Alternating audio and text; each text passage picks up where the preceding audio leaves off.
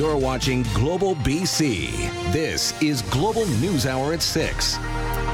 Good evening and thanks for joining us. We'll get to those stories in just a moment, but first, breaking details about a major police incident unfolding just north of Hope. It has prompted the closure of part of the Coquihalla.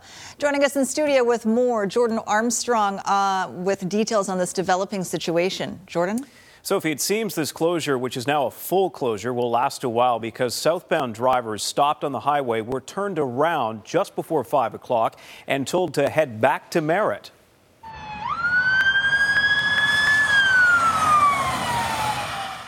It all started around 2 p.m. Police shut down the southbound lanes. Then a short time later, northbound traffic was also blocked. RCMP are only saying it is an active and unfolding incident, and a large number of police resources are being sent to the area of Juliet Bridge, south of Merritt, near the Coquihalla Summit. Dave Barry with CFJC News was on the Coquihalla. He's now in Merritt, and he describes what he saw on the highway. We've seen a lot of police officers, or at least a lot of police cars racing down the northbound lane, headed southbound, trying to get to the site that they were looking for. It's a little unnerving to be stuck on a highway in the middle of winter in Canada, but especially when you see a number of police cars racing to a scene, you know that there's something that's pretty serious that's happening. And just to recap, the Coquihalla Highway 5 fully closed between Hope and Merritt. Unclear when it will reopen. Drivers are being told to use Highways 3 and 5A instead. We don't know if this police response is connected to any other recent events in Merritt or elsewhere. Sophie?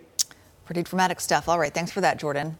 Okay, 2 people are in custody. 2 are still at large after that chaotic scene Tuesday during the afternoon commute that started as a violent robbery at a Coquitlam car dealership. And that led to a chase through multiple jurisdictions, shots fired, and traffic stalled all across the Tri-Cities. Krista Dow reports. The scene in Coquitlam, chaotic.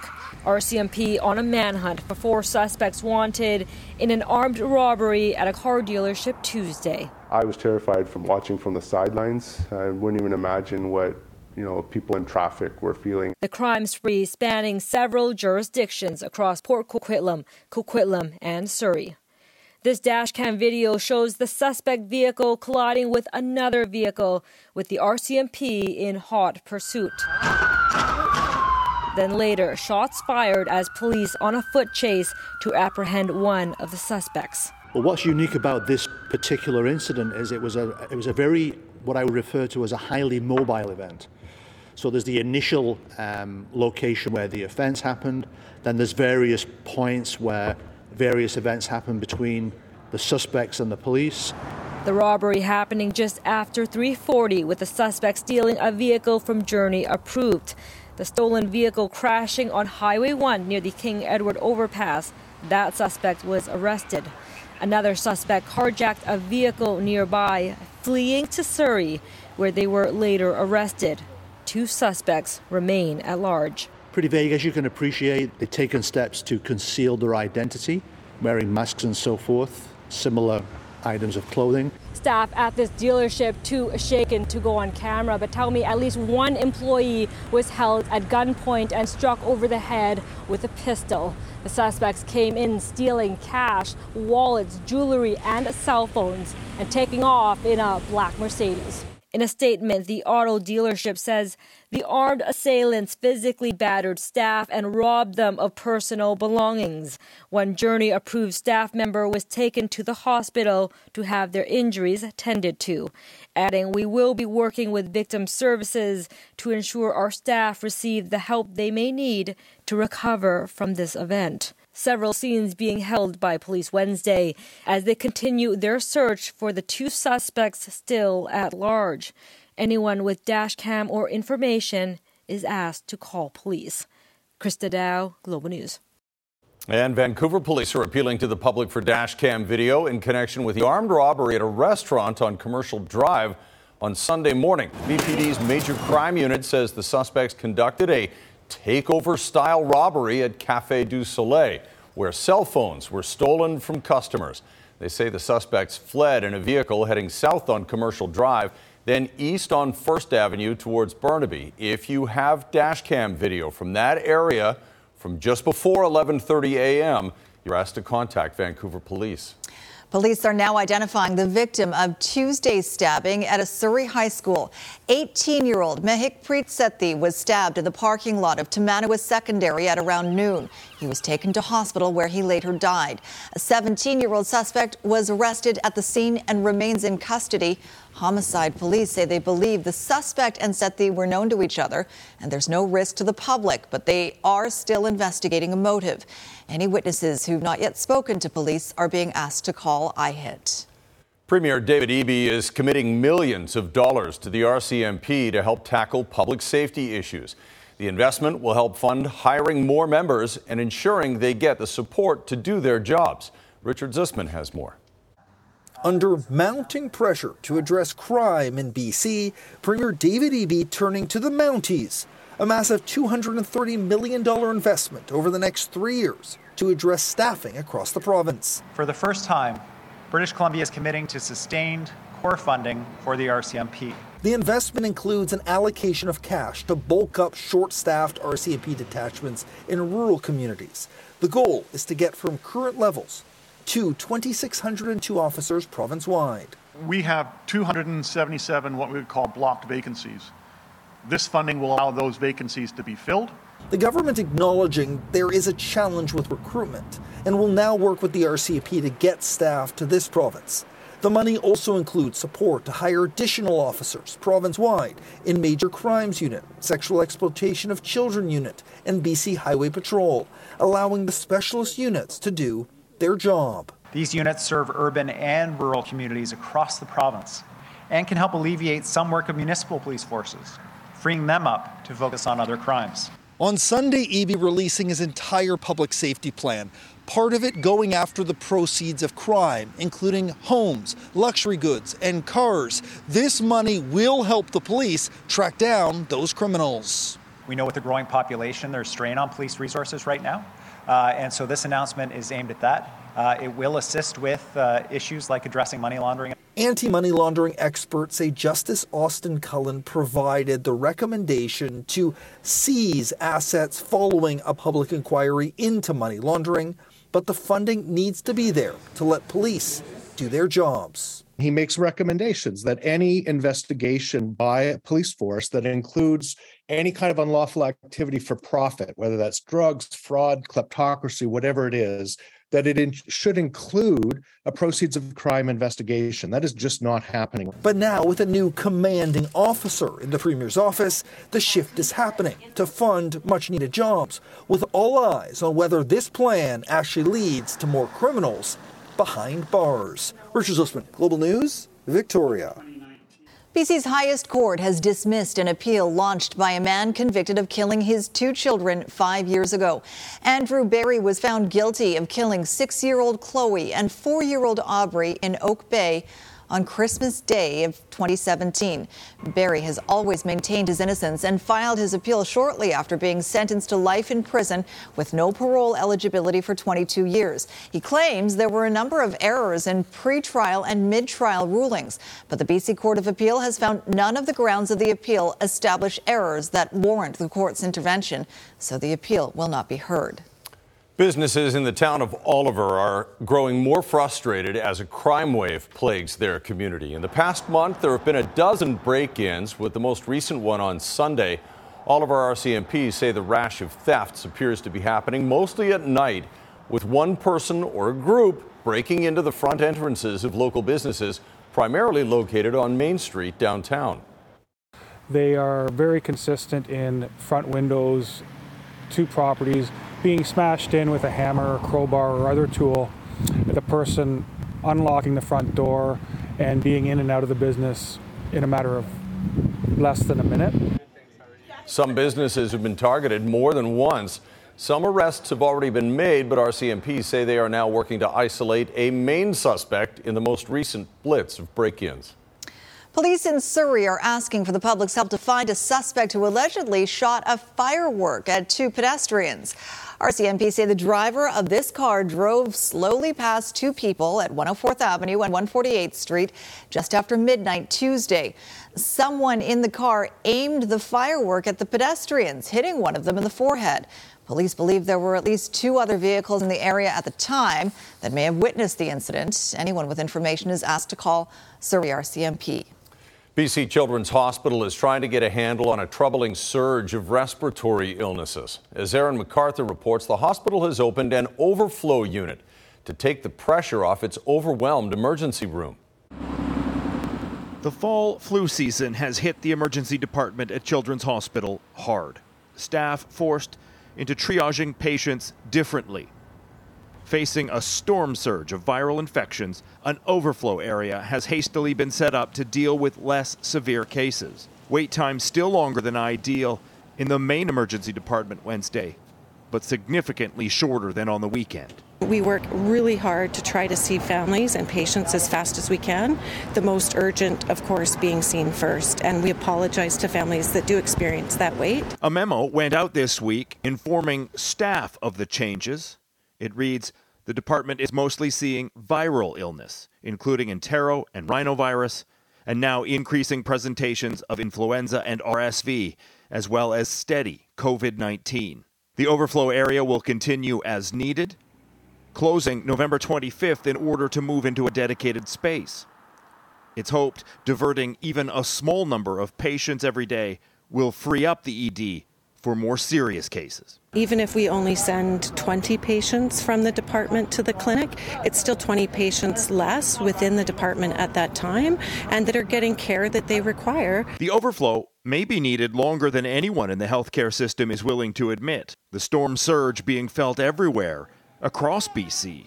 Walk-in clinics are full and family physicians are booked solid. So a lot of us are adding anywhere between 4 to 8 children per day on top of our booked appointments because we're trying to deal with these children and their illnesses. Coupled with a shortage of Tylenol and other fever reducers, many parents have no other choice but to go to emergency. While the clinic for less severe cases will be open from 10 till 10, 7 days a week, the key to all of this will be staffing levels. Aaron MacArthur, Global News. And Keith Baldry joins us now. Keith, I know you've got some numbers, some data that shows a noticeable increase in emergency room visits lately. Yeah, and as Aaron noted in his story, it's not just a children's hospital. This is province-wide. A significant spike in the number of people going into emergency rooms right across the province. Here's the data for the last 5 days. You can see yesterday, 7,100 visits roughly. The day before, almost 7,500 visits. That's quite a big jump from Sunday, Saturday, and Friday when it was hovering around 6,700, 6,500. Again, as Aaron noted, a number of those visits are parents of young children, can't get access to pain medication, but that's a significant amount of pressure on our healthcare system, quite apart from the pressure caused by chronic staff shortages in all sorts of hospitals. Some more stats, some good news, bad news. The good news is we're not really at a high rate of vacancy. We're at about 97% of vacancy or occupancy, of beds across BC. We have had 101, 102%, so we're not in a critical state there. Good news is the number of kids in ICU that I reported last week was about 70% occupancy. That's down to 63%, so that number is dropping. Continues to be a big problem in Royal Inland Hospital in Kamloops and Kelowna General. Just 3 hospital beds are vacant there between those two semi-large cities. 3 hospital beds for a population of thousands of people, and that's been the case for some time. Probably not going to change much for the next few weeks. Stop the spread. Stay at home if you don't feel well. Pretty good advice. Thanks, Keith. Canada soccer back on the world stage. Our country's dramatic return to the World Cup and the special connection one group of British Columbians has to the team. That's next on the NewsHour. Black Friday planning, the products you're most likely to get a deal on, coming up later on the NewsHour. And how would you like to buy a piece of an island? Crowdfunding to protect the environment, still to come. Right now, though, parts of the country, maybe even our newsroom, came to a standstill for a couple of hours today as Team Canada hit the pitch in Qatar for for our first World Cup game in 36 years. As Amadagahi reports, a group of fans here in BC has a special connection to one member of Team Canada in particular. If you live in this country, you will know Canada passionately supports its athletes on the world stage. But the last time it was on this stage, he was not born. It's been a long time. And he was a child. It's a beautiful day. This is like a healing moment for us. After a 36-year drought, on Wednesday, Canada's World Cup dream became a reality. Bars, school gymnasiums, and of course, empty hockey rinks became a gathering point to watch the men's national team take on Belgium in Qatar. We have a full house, sold-out show. We're looking at anywhere between 600 and 700 people. If we pull it off, it will be the best day of my life. In Vancouver, Tobin Rootman and his friends enjoyed a shot of maple syrup for good luck. How many of you guys are supposed to be at school? Like all of us. No one's going to school. I told all my teachers, there was no chance I was going to be at school today. My dad took the day off. With the midday kickoff, perhaps the entire country's productivity declined for 90 minutes. I'm a professional, so I got banked overtime in time of lieu. At Aldergrove Community Secondary School, students and teachers watched the game in the gym, especially cheering on alumni Joel Waterman, who plays on the national team. I'm so happy to be at the school that he went to. It gives us motivation, of course. Like, everyone can be somewhere at one point. Let's go, Canada! The match itself, a roller coaster of emotion, full of excitement and agony, with a missed penalty and one defensive mistake leading to a 1-0 defeat for Canada. Super proud of our team. We played our heart out, and there's more to come. There's more to come. There's 2 more games. After a valiant effort, Canada and its fans walking away with their heads held high because the momentum in this World Cup could perhaps continue. Emad Agahi, Global News.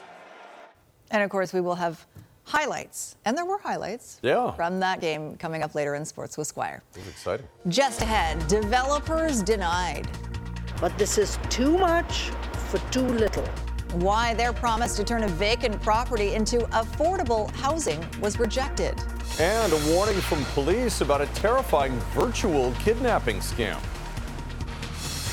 Big delays for a crash here in Delta tonight. Northbound on Highway 91 before 72nd Avenue. A car went into a lamp standard, and you're down to just one lane on the approach to the Alex Fraser Bridge. Contact Integra Tire today for great deals on GT radial tires like the Adventuro AT3. Perfect for light truck and SUV owners. Integra Tire, truly local. I'm Trish Jewison in Global One. High above a crash here in Delta.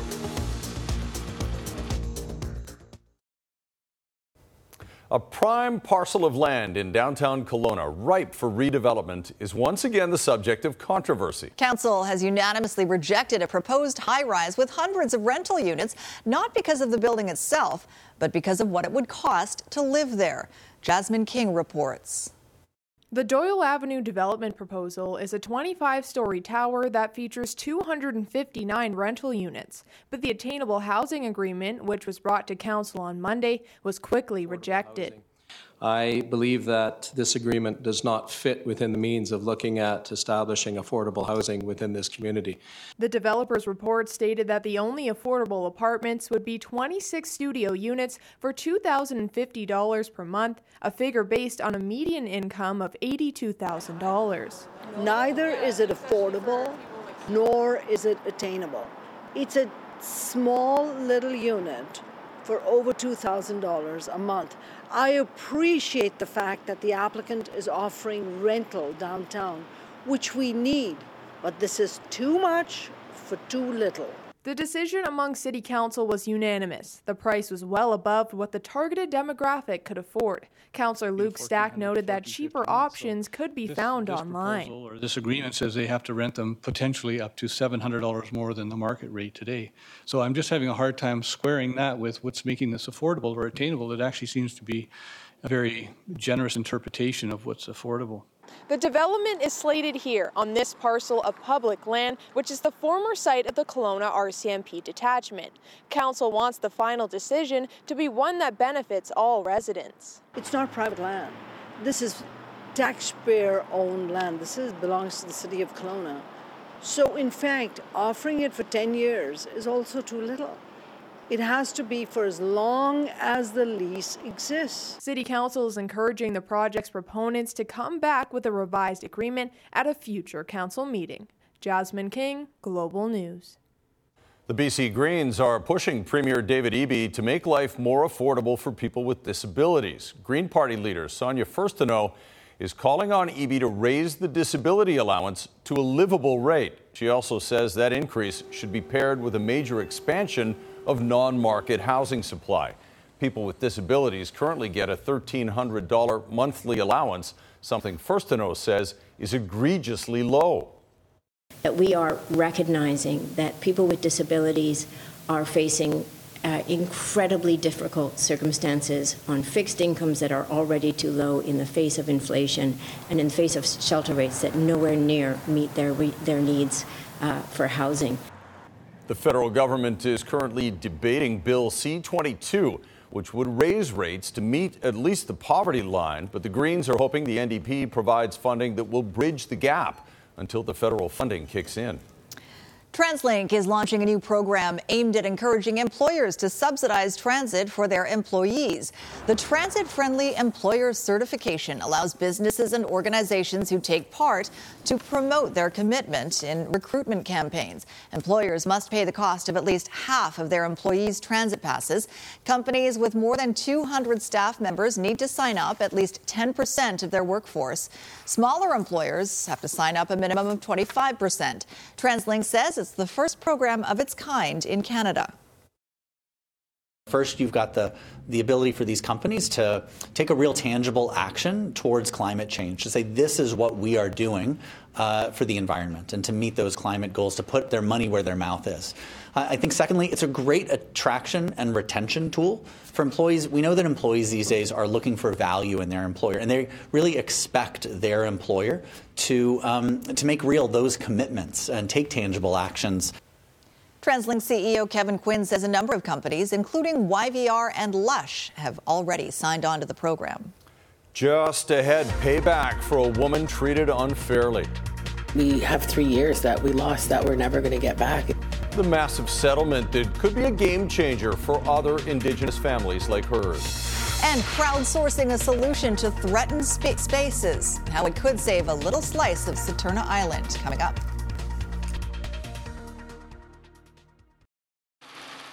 Once again, over this major traffic problem in Delta affecting northbound traffic on Highway 91 just a little bit before 72nd Avenue. A car hit a lamp standard and you're down to just a single lane through here. Today's Lotto 649 Gold Ball jackpot is $22 million, plus the classic $5 million jackpot, 2 jackpots on every draw. I'm Trish Jewison in Global One, high above a crash on Highway 91 in Delta. A warning from the public from North Vancouver RCMP about an alleged virtual kidnapping scam. Police say a man received a call yesterday from a person claiming to have kidnapped the man's wife. The call also appeared to be coming from his wife's phone, and a woman could be heard screaming in the background while the caller demanded a ransom. As disturbing as that sounds, police say you should hang up and contact the authorities instead. The man was frantic and called the North Vancouver RCMP. We immediately launched our kidnapping protocol. We called in our serious crime unit, our investigative support team, and our emergency response team was also involved. We have to treat this as serious until such time we discover we have information this is not a real kidnapping. And so it took a lot of resourcing. Through our investigation, our officers were quickly able to determine this was a hoax and this was not a real kidnapping. An Indigenous mother whose children were taken away has been awarded one of the highest human rights settlements in BC history.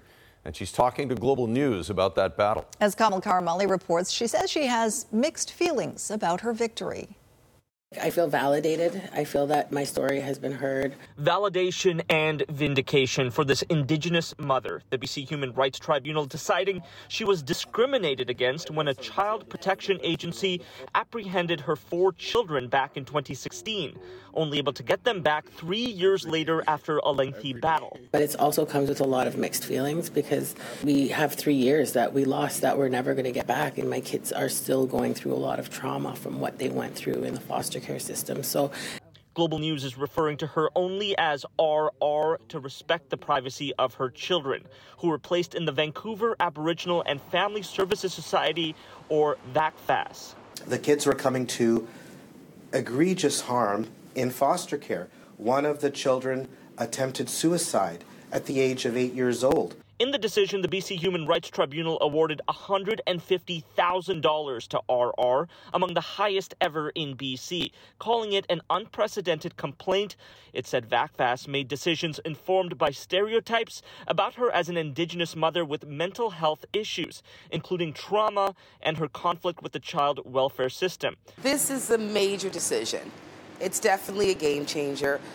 Statistics Canada data from 2021 shows Indigenous children make up 54% of all children in foster care. Well, it is a priority for our government to be making sure that children and families can stay together and stay together with cultural supports and cultural connections. In the Human Rights Tribunal decision, VACFAS denies discrimination and was looking out for the best interest of the children, something RR can't believe.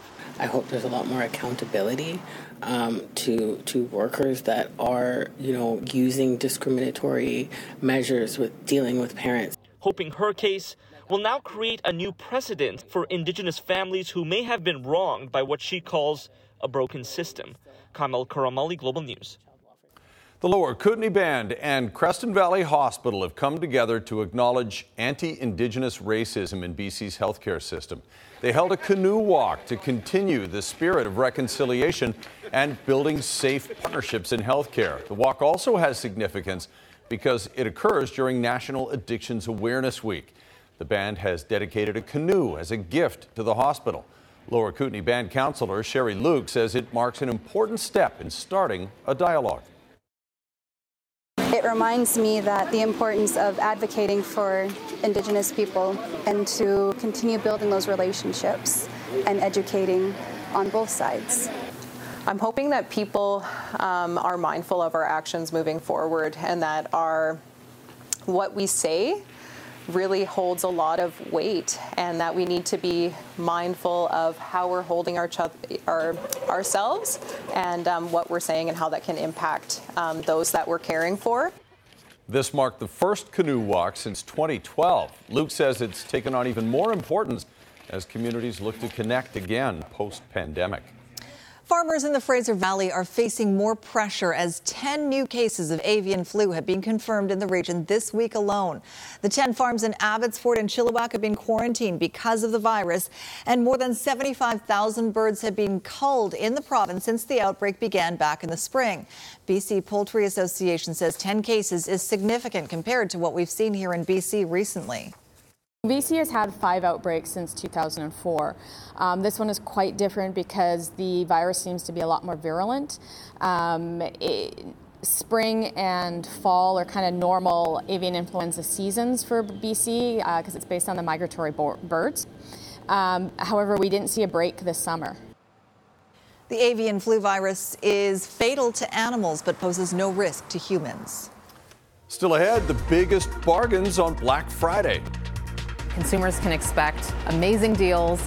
Retailers share some secrets to saving money on holiday shopping. And improvements to a key route linking BC and Alberta. That's coming up.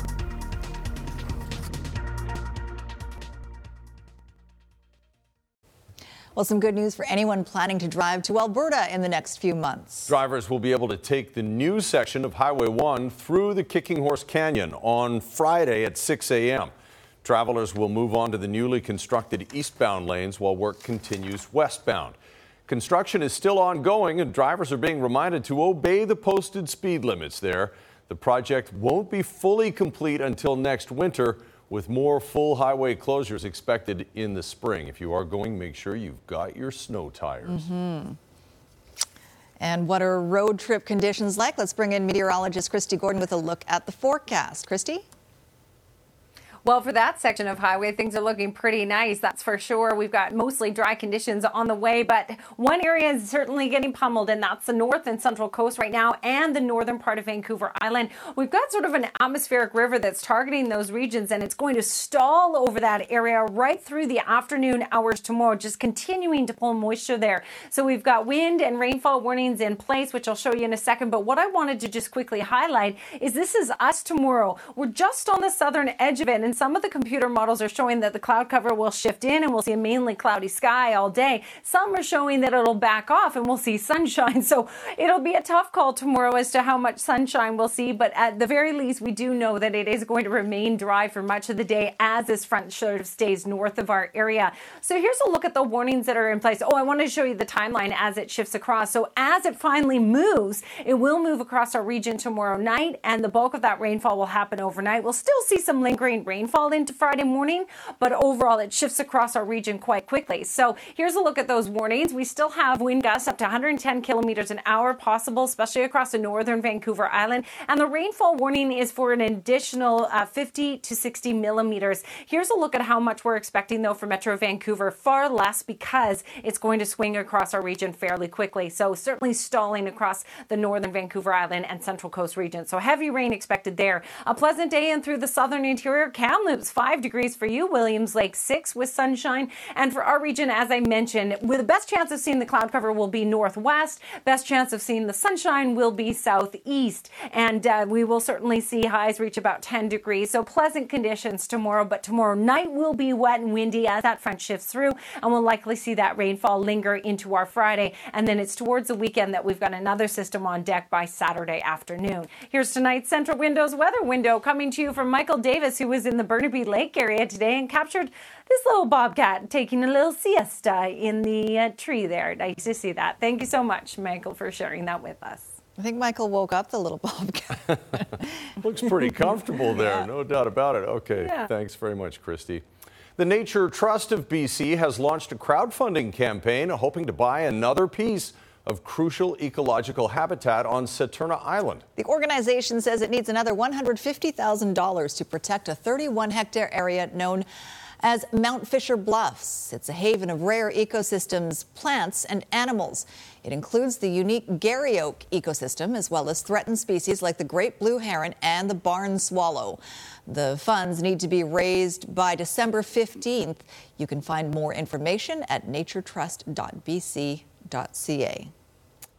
It's been a while since Canada was in the World Cup ecosystem, but they came roaring back with a thrilling game today. Yeah, maybe it's not the result we wanted, but... Well, we'll talk a lot about it in a second. I mean, it was, listen, they did well. All they needed to do was put one in the net, just one. The Canucks start a road trip tonight against the Stanley Cup champions. I'd really rather be playing a junior team. And Colorado is on a roll, having won 7 of their last 8, so needless to say, this one will be tough. Also tonight, retailers reveal the best Black Friday deals.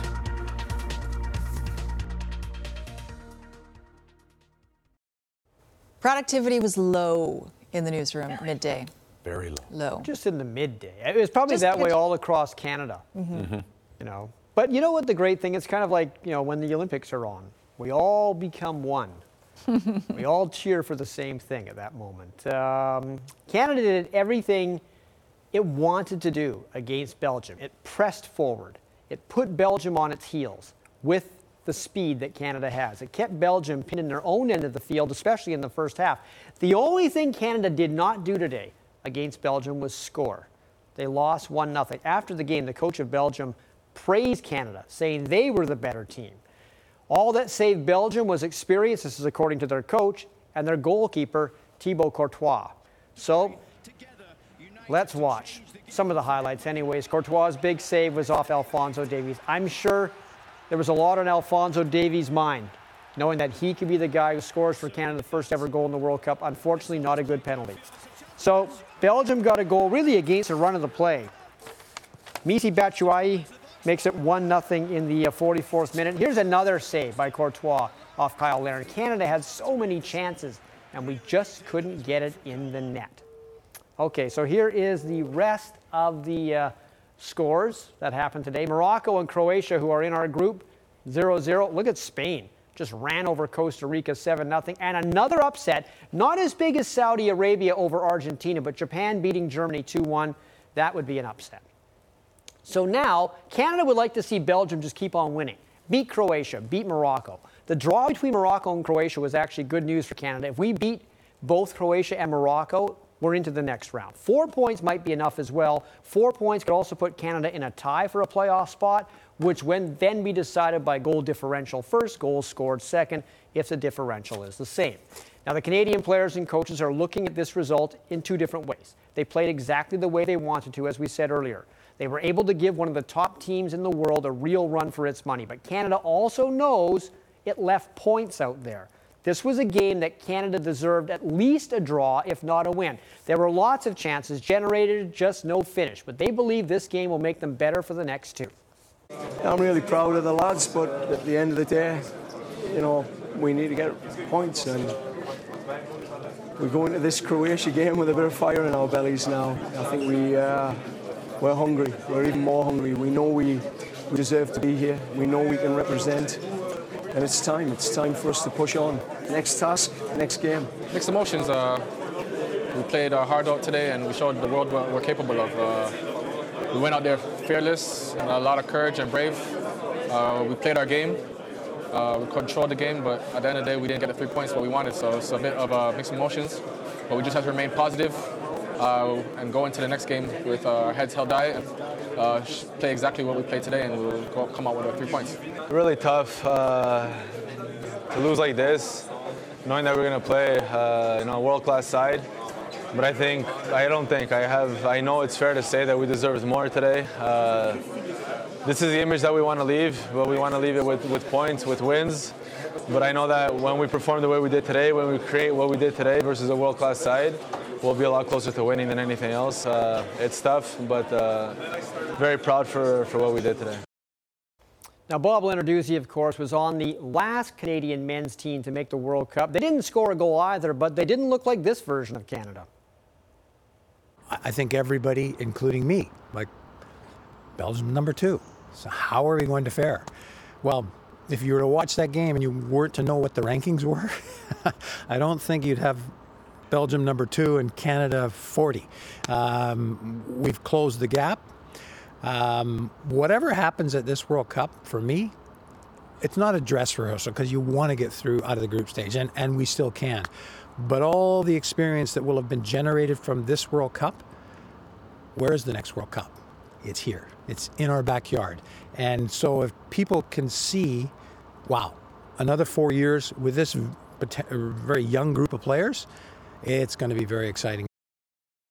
Canucks start a 3-game road trip tonight in Denver, where they get to play the guys with the cup. Spencer Martin will play goal. Vancouver is, of course, coming off another game where they gagged on a lead against Vegas. Bruce Boudreau, ever the honest coach, said going from the Golden Knights to the Avalanche is not ideal. I'd really rather be playing a junior team. No, it's a great challenge. I mean, and I tell them it's a great challenge. And you either can do one or two things. You can fear the challenge or you can embrace it.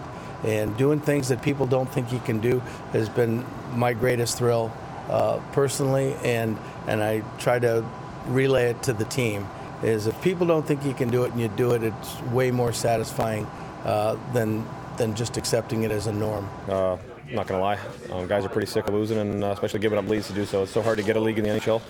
We're doing a lot of good. Like I said, most nights we're doing a lot of good, and proving that we can play against any team in the league for a certain portion. We just got to find a way to, like I said, grind it out for 60 and stop giving them easy goals or hard goals. We got to find a way to make our front of our net and D zone a lot harder for other teams. There you go. Thank you very much, Squire. Up next, what consumers can expect for Black Friday deals. Stay with us.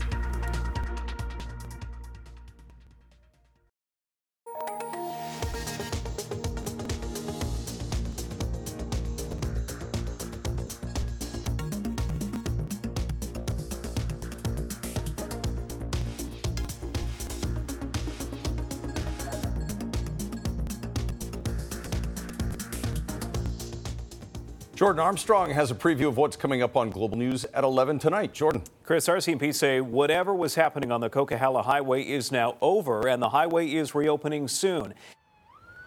tight-lipped on what sparked all of this, but from what witnesses are saying, it appears to have involved a manhunt at the Juliet Bridge south of Merritt near the Coquihalla Summit. Was anyone arrested? Was this connected to recent events in Merritt or the Lower Mainland? Well, those are questions we're trying to get answered tonight, and we'll have the latest at 11. Chris? All right, Jordan, thank you very much. Well, Black Friday is coming up, and inflation-weary consumers will be on the hunt for a good deal. No doubt. Many major retailers have already started their Black Friday sales, but some industry experts say expect more bargains on the actual day. And with more on the list of deals and discounts, we'll bring in Consumer Matters reporter Ann Trua. Ann. Thanks, Chris. This time last year, supply chain issues were causing a shortage of many items leading up to Black Friday. But this year, it's expected to be a much smoother shopping experience. In some cases, there's now an extra supply of merchandise, and that's translating into some deep discounts. The splashy ads are everywhere. Retailers pushing discounts weeks, sometimes months in advance, well ahead of what's become the unofficial first day of the holiday shopping season. Still, come Black Friday, those in the business of bargain hunting say consumers can expect savings. I do expect deals on the actual day. I expect some really nice in-store offers. According to Canadian-based RedFlagDeals.com, hot on the list of Black Friday savings, smart home technology like thermostats, Ring security cameras, Lego sets, and fitness watches. Discounts anywhere from just hundreds and thousands of dollars, depending on the size of the television. If you're in the market for a TV, many retailers like Best Buy are already slashing prices, and deep discounts are being offered on home appliances. There's hundreds of dollars off on small appliances, from blenders to air fryers, lots of different things that you can see. While many Black Friday sales are already in full swing, London Drugs will kick off their Black Friday savings on the actual day. It's a bigger draw than Boxing Day now for Black Friday. That's when people do their shopping. They come in, and it's all over the store. It's not just in tech. It's every department in our store has really great deals on for Black Friday. That includes gaming devices, gaming chairs, and laptops. And with supply chain pressures easing, expect a good supply of items. This year, we have ample stock in all different varieties of laptops, from low price to high price. When it comes to Black Friday and searching for the best deal, do your research, keep a budget, and price compare. Not every deal on Black Friday will inherently be good, but I think if you have shopping to do towards the end of the year, it's a good time to see what's out there. It certainly is, and retail analysts expect the Black Friday savings will spill into Cyber Monday. Also, keep in mind many retailers will price match, and check the return policy and make sure it's flexible. Can you get your money back, or will it just be a store credit? It's also a good idea to get a gift receipt when buying for someone else. And if you have a consumer issue for me, you can email me at consumermatters@globalnews.ca. All right, countdown begins to Black Friday, and then Christmas shopping. Christmas. Oh, I'll tell you what, I got a heck of a... Stressed out by it. You're stressed, yeah. I got a heck of a gift today, and this is a shout out to all the kids at Coyote Creek Elementary in Surrey. Thank you so much to Ms. Gill and Ms. Johnson for inviting me to read to the class. The kids were awesome. They had great questions. They wanted to speak to a journalist, and I was happy to oblige, and they were... That's quite a picture. They were a lot shorter than me. There's no doubt about it. But thank you so much. That looks like a cardboard cutout of you. I know. It was crazy. I was way taller than them, even when I was sitting on the floor. Sorry, what grade was this? This is grade 1 and kindergarten. And did you sit crisscross applesauce on the floor with them? Oh, that's impossible for me. No. I was on a little chair there, but it was very, very nice to visit with them, and I am so honored to be invited there. The whole staff was great. You do amazing things for the kids, so thanks for letting me in the school and what did they being ask a part of that. What's your favorite food? Pizza, of course. Yeah. What's your favorite color?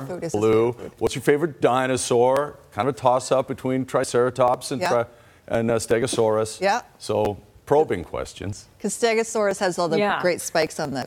That's right. Okay. Triceratops, too, has the big shield head, you know. We talked about all of it. Were they upset about any of your answers? No, they supported it. And they asked I wear a pink tie. So there you go, kids. Just for you. Thanks a lot for watching, everyone. Have a great night. Good night, all.